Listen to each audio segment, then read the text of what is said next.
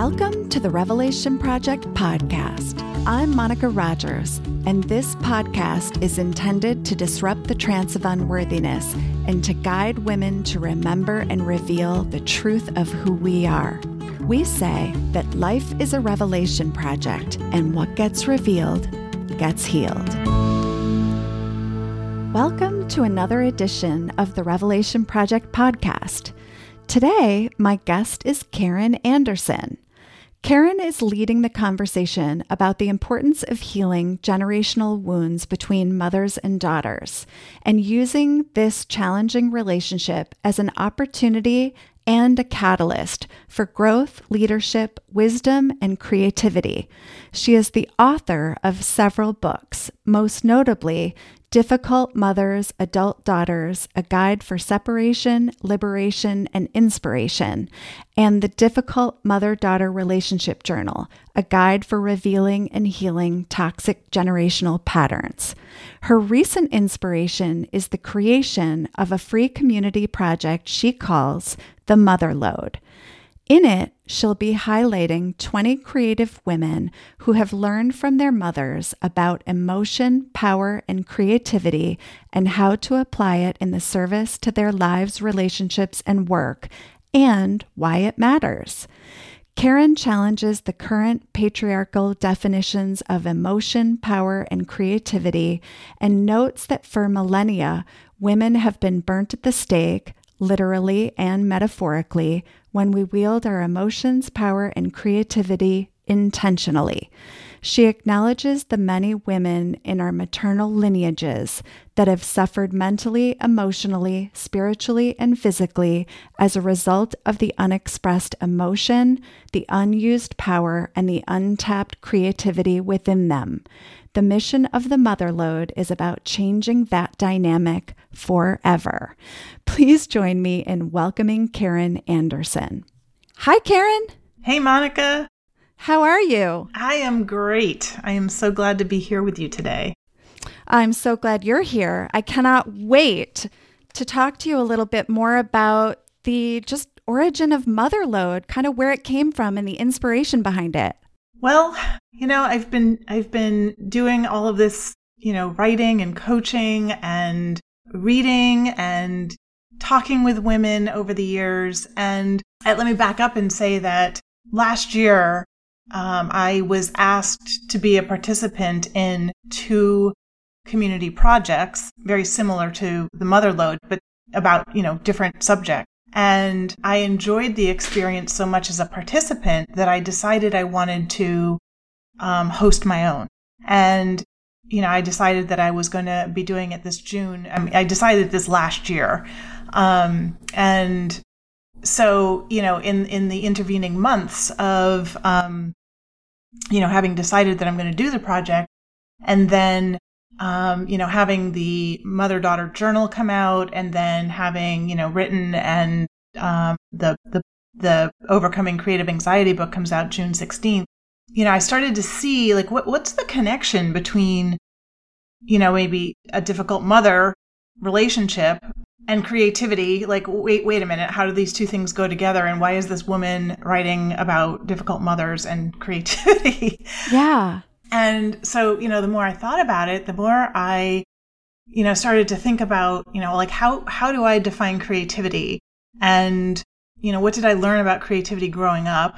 And, the way I define creativity now is that it is, creativity is the ability to summon emotion in your body on purpose, intentionally, in support of what it is you want to see in the world.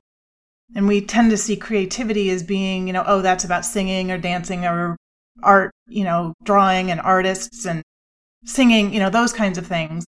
And those certainly are creative pursuits, but I see creativity as being more divine than that. But at the same time, also not inaccessible or mysterious or elusive. It is simply, our emotions are what drive us. They're the fuel of our lives. Well, and I love, I was just, sorry to interrupt. I was just going to say, I love the intentional word summon. Yeah. And we're taught, right? Again, the question that's sort of at the heart of this project is, what did your mother teach you about emotion, power, and creativity? And in some cases, it was totally unintentional what was taught, probably most cases. The more I talk to women, especially women of a certain age, emotion was not seen as something that's powerful. It was seen as something that's weak. It was something that's seen as inconvenient. We don't have time for that. Stuff those emotions, good, bad, or indifferent. It doesn't matter, right? Like, that's just like, it's not about emotion. That's not what life is about. Life is about producing. It's about thinking. It's an intellectual, that kind of thing. Well, yeah. And I was going to say too, that's where the kind of the patriarchal, like definition of it comes up. Yeah. And when I said before about it being divine, I'm not a super religious person. I'm not religious at all, to be honest. But, my relationship to, whether you want to call it God or the universe or a force or, whatever, love, there's that line from, I guess maybe it's the Christian Bible, which says that, God created us in God's image. And if you think about that, he, it, she, they created us in their image. And so what does that mean? Like, we're an extension of that power. It doesn't mean we're an exception to it, right? And that's like, people will be like, oh, she's saying we're God? Yes. Maybe we are, right? Maybe we're an extension of that power. And nobody likes, a lot of people don't like to think that we have that much power. Well, this conversation is so in line with pretty much every episode that I record. What we're unpacking is all of these various ways that we've been taught. And in fact, one of those things that you're really pointing to is this idea that the divine is somewhere out there versus within. And that, if that is in fact true, that we each are, carrying that divine spark within ourselves, then it certainly changes the whole dynamic of how we think about ourselves. Yeah. Yeah. I mean, I was having a conversation with some women the other night, and we were talking about shame, right? I mean, shame is just so rampant. And it's how we were kept in line. It's, on the one hand, I want to say sometimes like, well, shame is terrible. We should not feel shame. That's bad. It's horrible. It's crippled so many of us. And if I can sort of like pan out a little bit and I look at where we are as a people, as humanity, right? There's a lot of amazing things that we've accomplished over the course of civilization. I mean, just like think about all the amazing things we have and that we're able to do. And at the same time, at what cost? And does the future require us to carry on in the same way? Which again, I think, on a micro level, I mean, you can look back at, at one time, shaming was considered good parenting. Right? Or, I don't even know if they would, if that's what they were saying at the time, but it's sort of like obvious that was considered like, that's how you keep your kid in line. That's how you keep, your kid from, doing bad things and, go to school and get an education and get a job and get a husband, all right, that stuff. Control tactic. Right. And it worked, but at what cost? And is that required for us moving forward? Yeah. Well, and I love this conversation too, because what it's really also, pointing to is this unintended impact or maybe intended, but I don't necessarily look back at my, relationships with my parents and think that they knew that they were using it as a tool that was going to really wreak havoc later on in my life as it related to things like my relationship with my body, my relationship with my own sense of autonomy, even spiritual autonomy, which is something that you talk about in the sense of, I too am not religious, But I find that so much of my upbringing was kind of around this is the path you follow, this is what we do, and anything outside of this you should be ashamed of. And it's really interesting when we start to look back at, emotion, power, and creativity, and how all three of those were repressed. And again, like I want to say, like, especially for women. And I think that that's true because there's something here too for me around, that was not necessarily, I know for a lot of men, emotion is not allowed either, right? But you also kind of talk about power in its truest sense of the word. And so I want to get curious here and say, like, okay, what's your definition? So there's a great online resource, and I'm going to forget what it is right now, but it's something like Etymology Online. And it's, it's all about the history of words. And I looked up the word power one day, and it says simply to be able. And I'm like, yeah, that's what power is. It's the ability. It's to be able. I love that. And that's so simple. And we don't think of power that way. I mean, again, power has sort of got this, corrupted definition, power over, control. And how about then, how it's related to creativity? Well, like, talk more about the interplay between these three as you see it. Yeah. So emotion is, I think, again, emotion for many of us is mysterious, or it's misunderstood. It's confusing. It's scary. It's, we don't really understand it. I like to see a distinction, I guess, then would be feelings, right? Feelings are the literal sensations in your body that you may be aware of or you may not be aware of, again, depending on how much you've learned to repress, right? And we then label those sensations with a word, like an emotion word. So the feeling might be, like we were just talking about, shame.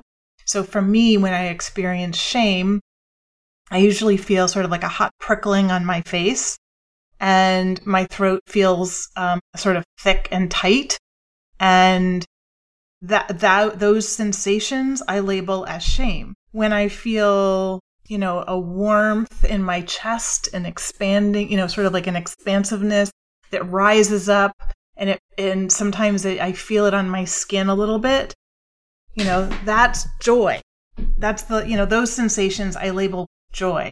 When I have my heart starts to pound and I'm breathing shallowly and my knees feel weak and like my joints feel like rubbery, that's anxiety. And that's, for me, that's the practice. This is what I've learned over years of like paying attention to the sensations in my body. And, anger has its sensations. And so emotions are the literal sensations of feeling in your body that you can label with a word like happy, sad, glad, mad. And being a word person, there's so many wonderful emotion words and, like flavors and shades of different, meaning there. So that's what emotion is. And we often think that emotions just happen to us, but I have learned that I can summon those emotions purposefully. I believe that they don't just happen to us, we create them. And we create them with our minds. And our minds, I don't mean just our brain. I mean, our brain and our nervous system. It's what we're constantly sensing. And then we're also constantly making meaning, right? We do have a brain, and we do have a prefrontal cortex and an amygdala, which is our lizard brain that, is scanning the environment constantly. So like all of that input is what causes our emotion. And knowing that, we can be more intentional with it. And so the interplay then is we've got the emotions, and then we have the power, which is the ability to summon in support of what we want to create. And sometimes creation is going to be writing a book. Sometimes it's going to be making a podcast. Sometimes it's going to be having a relationship with somebody. Sometimes, we're just creating all the time. we're creating our experiences as we go. I love this so much because there's also what's coming up for me is in the realm of when I think about how, as women, we've been kind of taught to, as you said, look at emotions as weak, when in all of kind of the wrong ways, like we've run from them versus, embrace them or, are willing to sit with them and be with the wisdom that they have to teach us, to bring us, and to lean into them versus to fear them. And what you're talking about is kind of this idea of these bodily sensations. I often will think about my own traumatic childhood and think that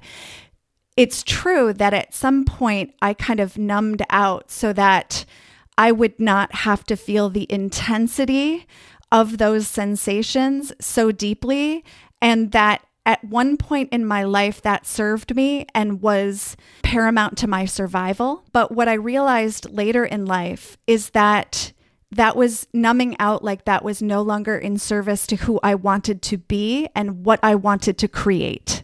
Yes. Yeah. Ditto. Yeah. So talk more about that and just how you really, because what comes up for me is then helping women to actually be with difficult sensations is probably a big part of helping women. Yes. One of my mentors says life is 50-50, right? 50% of and all right, at different times it's different ratios or whatever, but half the time it's great. We have great experiences. We feel good. And then, half the other half is like, we feel like ass. Like just, yeah. Right. And then what happens though is we judge that and we think there's something wrong with us, that we are, experiencing shame or, whatever those, quote unquote negative emotions are, and guilt and regret and disappointment and frustration, like those. And we automatically mean that must mean something's wrong. What I'm also kind of really looking at are the two buckets of just good or bad, right? Like all these emotions that feel uncomfortable or that I'm calling uncomfortable, I'm putting in the bad category and the don't go there category. But then I'm wondering if I'm unwilling to go there, why I'm not having more of the good emotions. And it's kind of like they need each other in order for us to feel kind of all of this arc of experience. Yeah. I mean, the concept that you can't have, up without down, the more you're willing to experience the so-called uncomfortable negative emotions, the more capacity you have for the other. And also understanding that for some people, the quote unquote positive emotions can also be uncomfortable. It's sort of like, Brene Brown talks about it, the foreboding joy, oh, wow, everything is so great, the shoe's about to drop. So we can't fully enjoy it. Right. And I remember the first time actually I felt true joy. I misidentified it at first as like anxiety, right? I didn't actually know it to be joy. It was like, what do I do with this sense of freedom? Oh my God. Like, what is this? Because I had been numbed out for so long. Right. Yeah. And, the pointing out of the either or, good, bad, right, wrong, that is, another aspect of work that I enjoy. It sounds crazy, but I do enjoy doing personally, is, what's called shadow work, which is looking at the parts of myself that make me want to cringe and bringing them out into the light and integrating them in as a whole, right? And it's a great quote. I think it's Carl Jung who says, I'd rather be whole than good. Yes.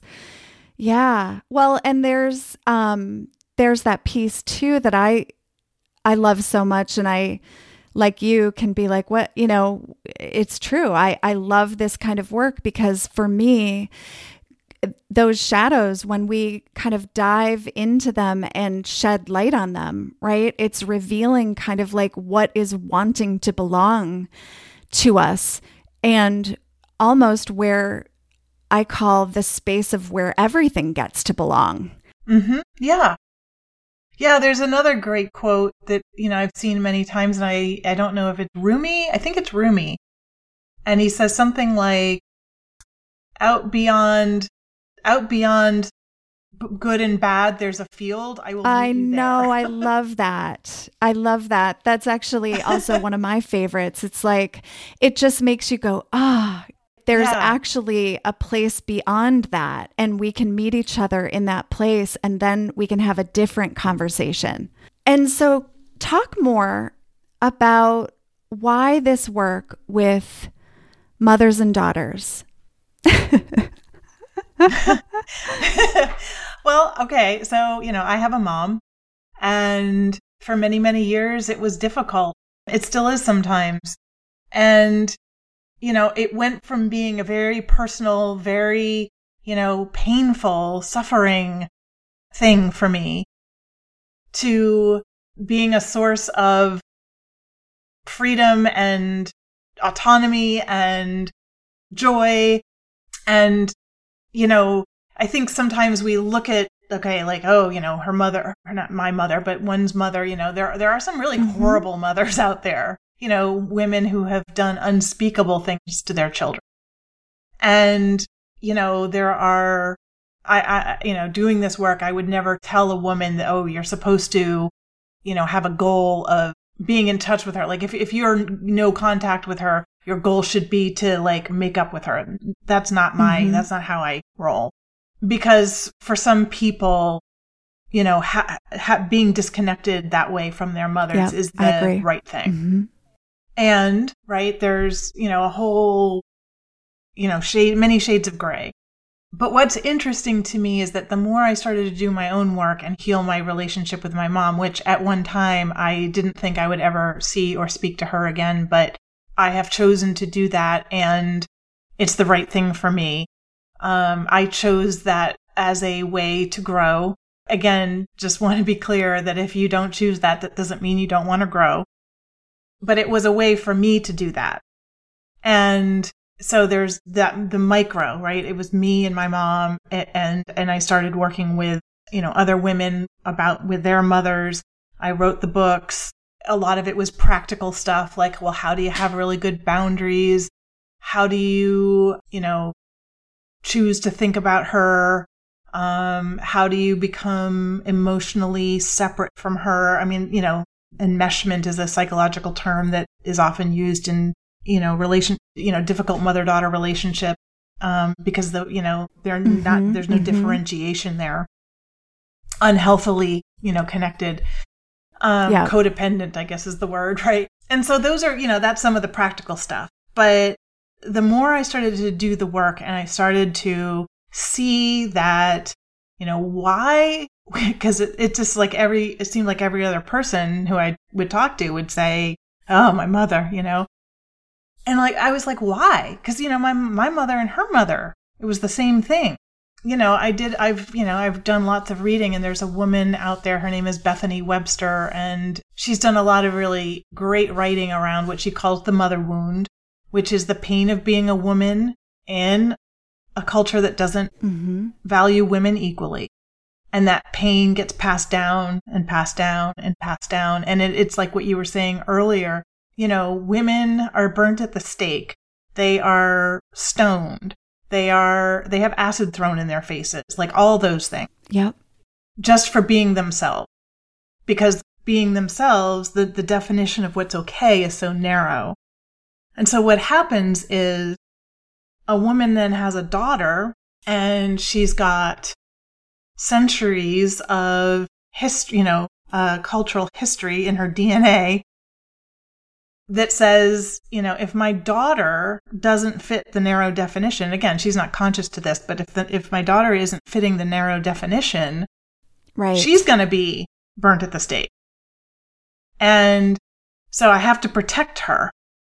And so that protection then looks like squelching, squeezing, don't speak up. Don't wear proper, that. All of the things. Yeah. Language. Don't wear that. Yes. Don't let yourself get raped. All of that. And I have to believe on some level that whether she's aware of it or not, Mm-hmm. doing that to her daughter hurts her because she knows deep, deep, deep inside that it's wrong. And I again, this is very, like my unprofessional, like I'm not a clinician or anything like that, but I do believe that, the personality disorders and the mental illnesses and the addictions, like all of that can sort of make a mother-daughter relationship worse, comes from that. It's like, it's because they've had to turn that inward, and it poisons them.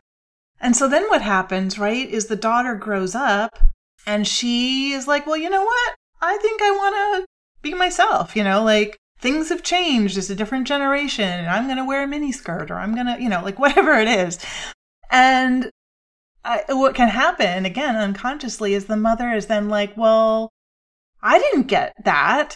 I didn't get to be my true free self. And so, she's jealous.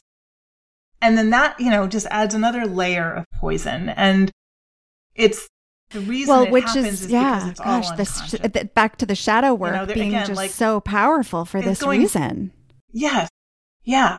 And so, I've had women, say to me, my mother's jealous of me and that's disgusting. I can't imagine, that's just weird. I'm like, no, jealousy is like a normal human emotion, right? We all have it. It's just that your mom isn't, she doesn't know how to deal with it in a healthy way. What's coming up for me, personally is, these were some of the conversations, right? Looking at my own shadows that then led me to develop a sense of compassion for exactly what you're talking about, where, there were some things that were said or done that felt unforgivable until, I was able to really look at my own shadow and my own kind of unresolved traumas and imagine, what, even just thinking about my grandmother, who I didn't know very well. I think she passed when I was about 9 years old.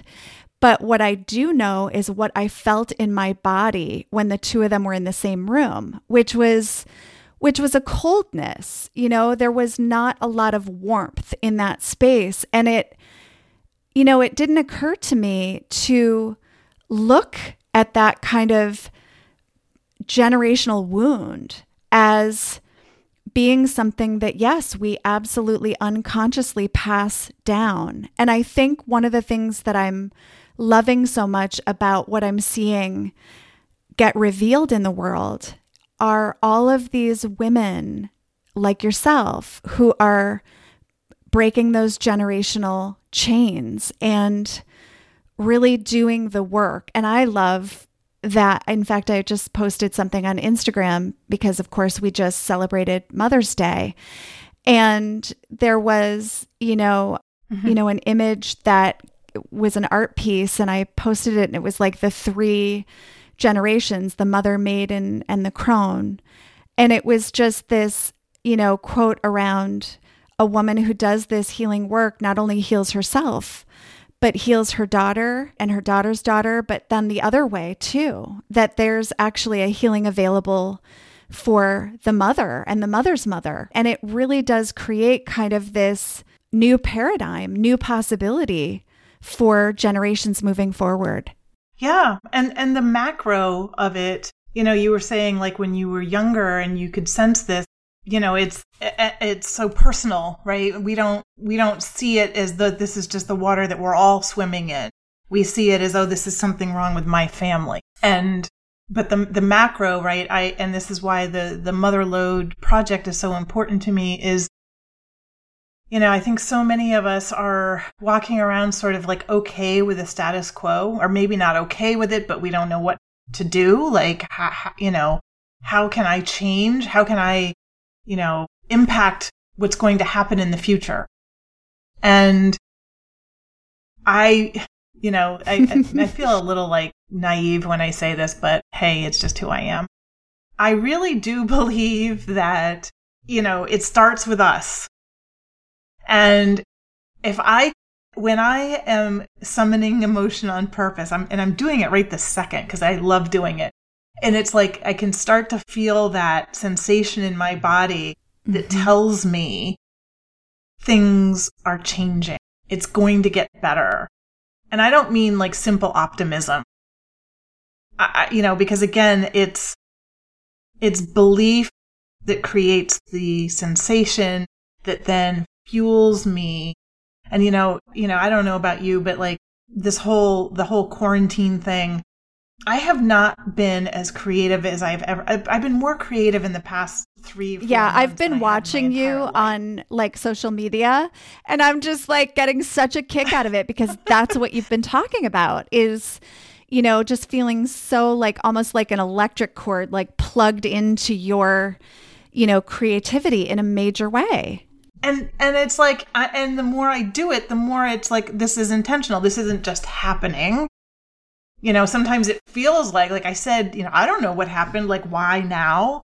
And I guess it's okay to live in that mystery a little bit, but I also want to own it and say, you know what, this is not just a fluke.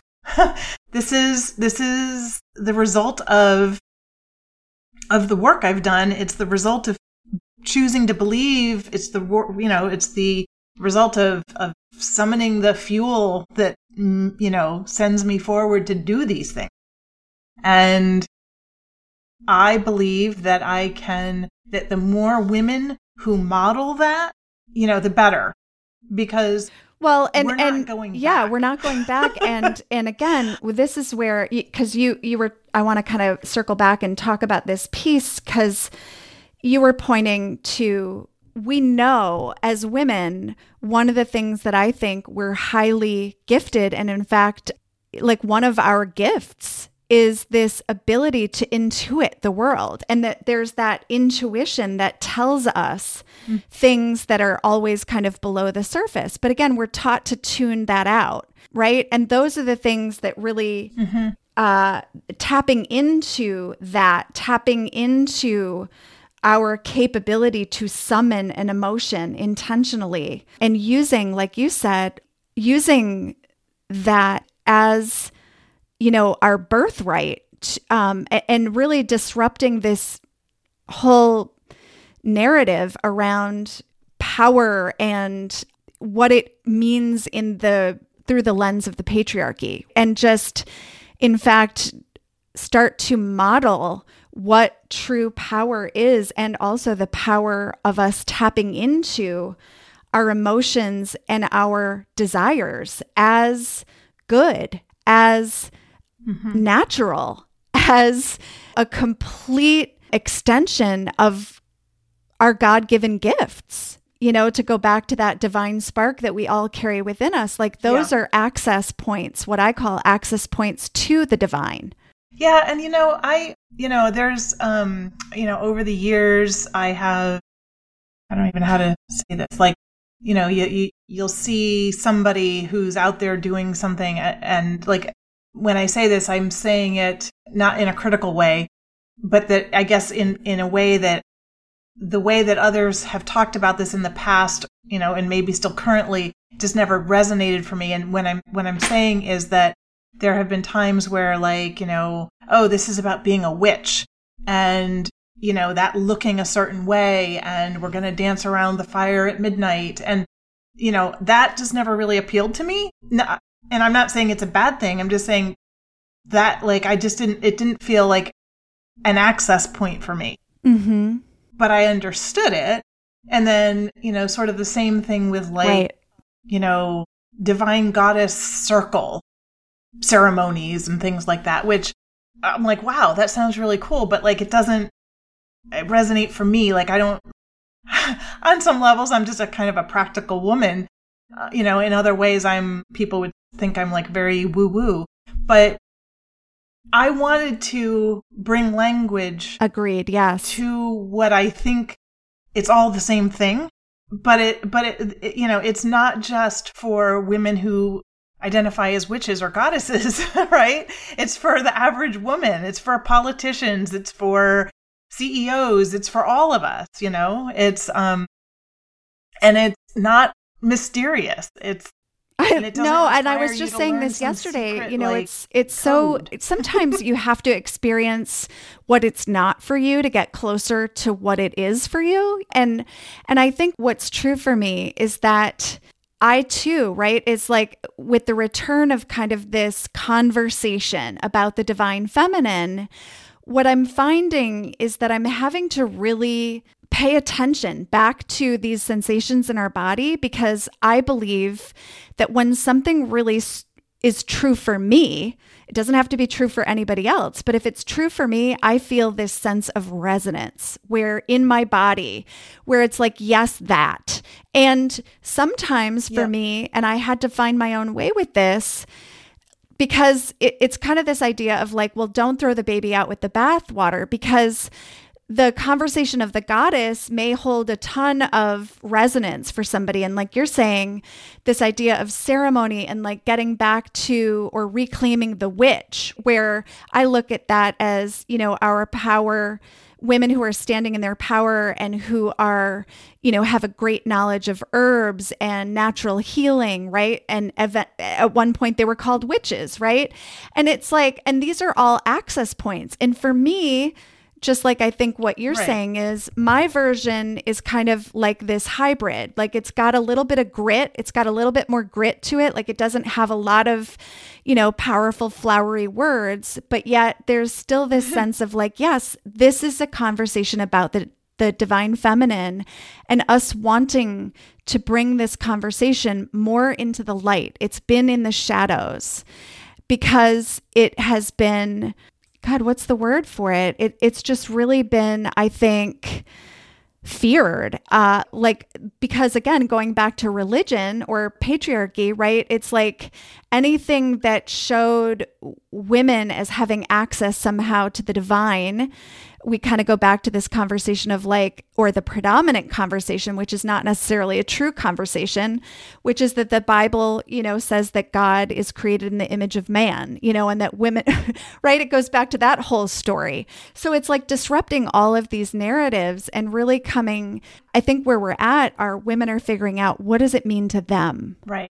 Yeah. Yes. And necessary. Yeah. And any of it is okay. Back to kind of the MotherLode and really wanting, because the way that I'm interpreting what you're doing too is that there's a structure around it, right? Like you're really highlighting, talk about that a little bit, the 20 women and what do you hope for this community that you're building? Like tell me kind of the nuts and bolts a little bit. Well, I'll explain that the concept of the community project. So if you're an entrepreneur, especially a woman, over the past 10, 15 years, you may have at one time or another been approached by someone you don't know who reaches out and says, "Oh my God, I love your work so much. I would love to have you sit on a panel. I'm doing a telesummit and I'm gathering 20, 50, however many people. And each person, you know, is going to speak about their thing, and you'll have all these new people who will be listening to your message, and et cetera, et cetera." And the first time this happened, I was so excited. And, you know, the woman asked me to get on the phone with her, and I did. And we talked for half an hour, and she was just like praising my work up and down. And then at the end, she's like, "So how big is your mailing list?" And I told her, and she was like, "Oh, I'm sorry. It's too small." And, you know, over the years, I think it's sort of like, you know, that's used as a list building. It's a list building tool, right? The telesummit model. And, you know, in some cases, there's some of us who one friend of mine said, she's like, "Yeah, it's like you ask the guy how big his is, and it's like, oh, sorry, too small." Yeah. Sorry. After we just told you how wonderful you are, and some of those tactics have turned a lot of people off. And as I said last year, when a couple of people asked me to be a participant in their community projects, they were very quick to say, "You know what, this isn't about your list size. You don't have to, send out 10 emails to your mailing list promoting it. Just do what you want."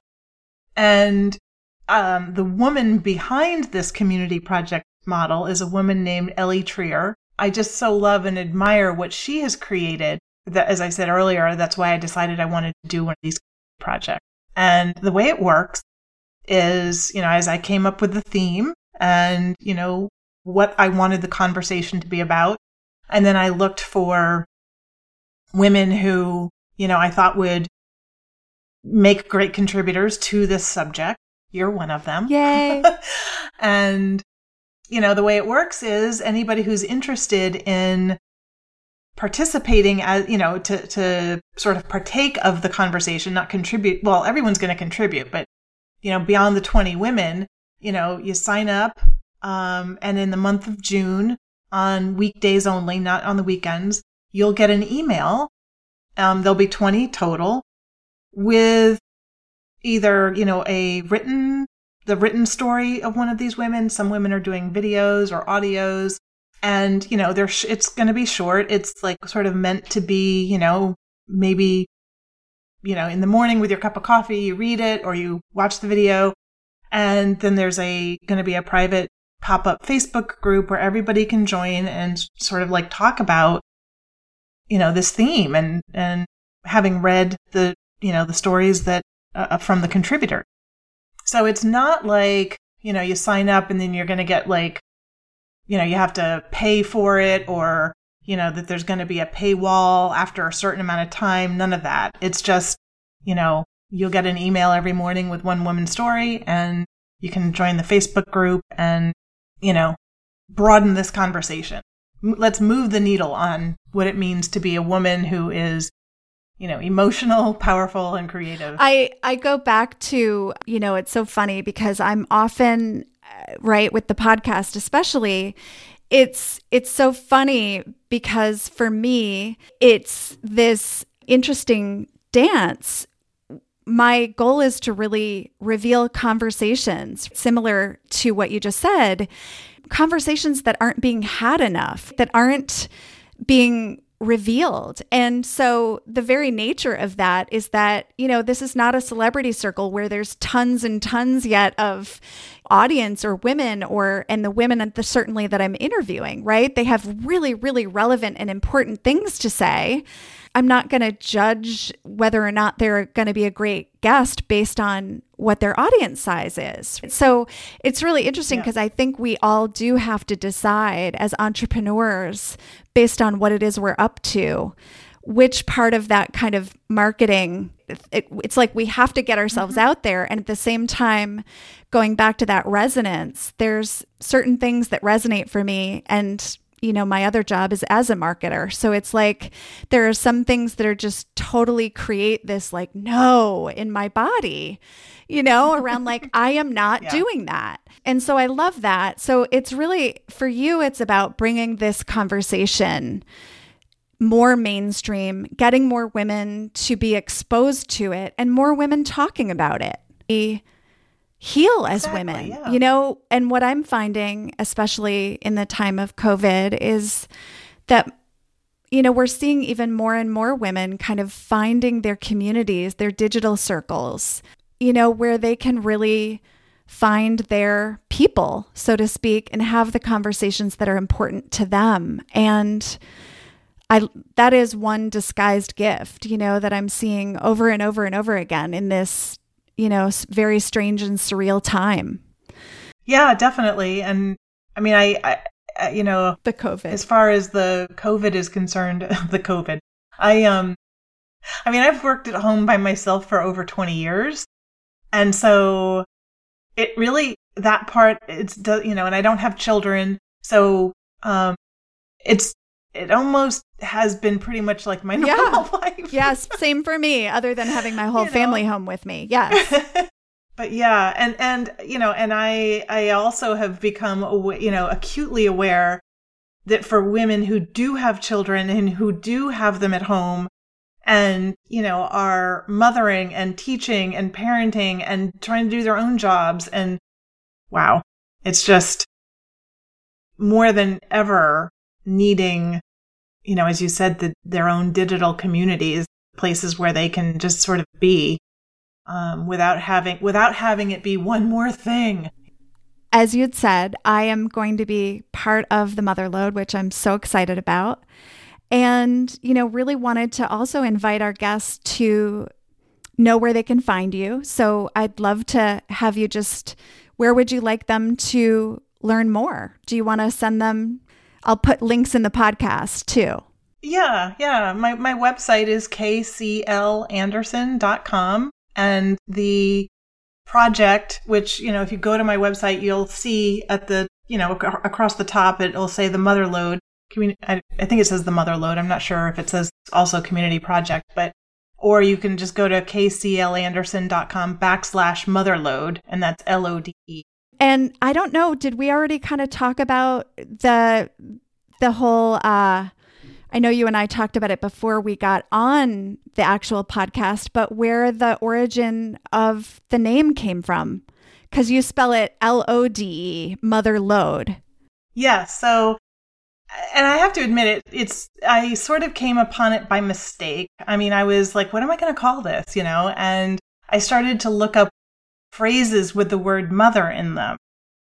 And when I saw the MotherLode, LODE, that sort of is the indication of like, it's used in the mining and ore, industry, I guess and so a lode is like the principal vein of an ore or a mineral. And it's like, like the rich source of that. MotherLode is the rich source of that. And I just love that. I love that because it's like, it's turning this kind of, what has maybe for many women who are maybe listening, who've had those really, really challenging relationships, right? It's like that perhaps could be a source of something rich, that could be turned into something actually very valuable. Exactly. I love that. I just love that. Well, I can't wait to be part. And for those of you who are listening, I would love to extend an invitation. Please join us. Please join Karen. And of course, we'll have the links on the podcast. So I can't wait, Karen. Thank you so much for joining us. Oh, thank you, Monica. I just, I adore you and I adore how you show up in the world and all the things that you're doing. And so to be part of it is just to have you part of mine and me be part of yours is I have those sensations in my body right now. Good. Well, we'll channel them together for the highest of good. Awesome. Well, thanks again and more to be revealed. If you're someone who is interested in working with us in a deeper way, please visit our website to learn more about how you can begin the process of unbecoming and remembering. Please enter the code PODCAST in the checkout to take advantage of special offers on any of our online courses, workshops, or online monthly memberships. We hope you enjoyed this episode.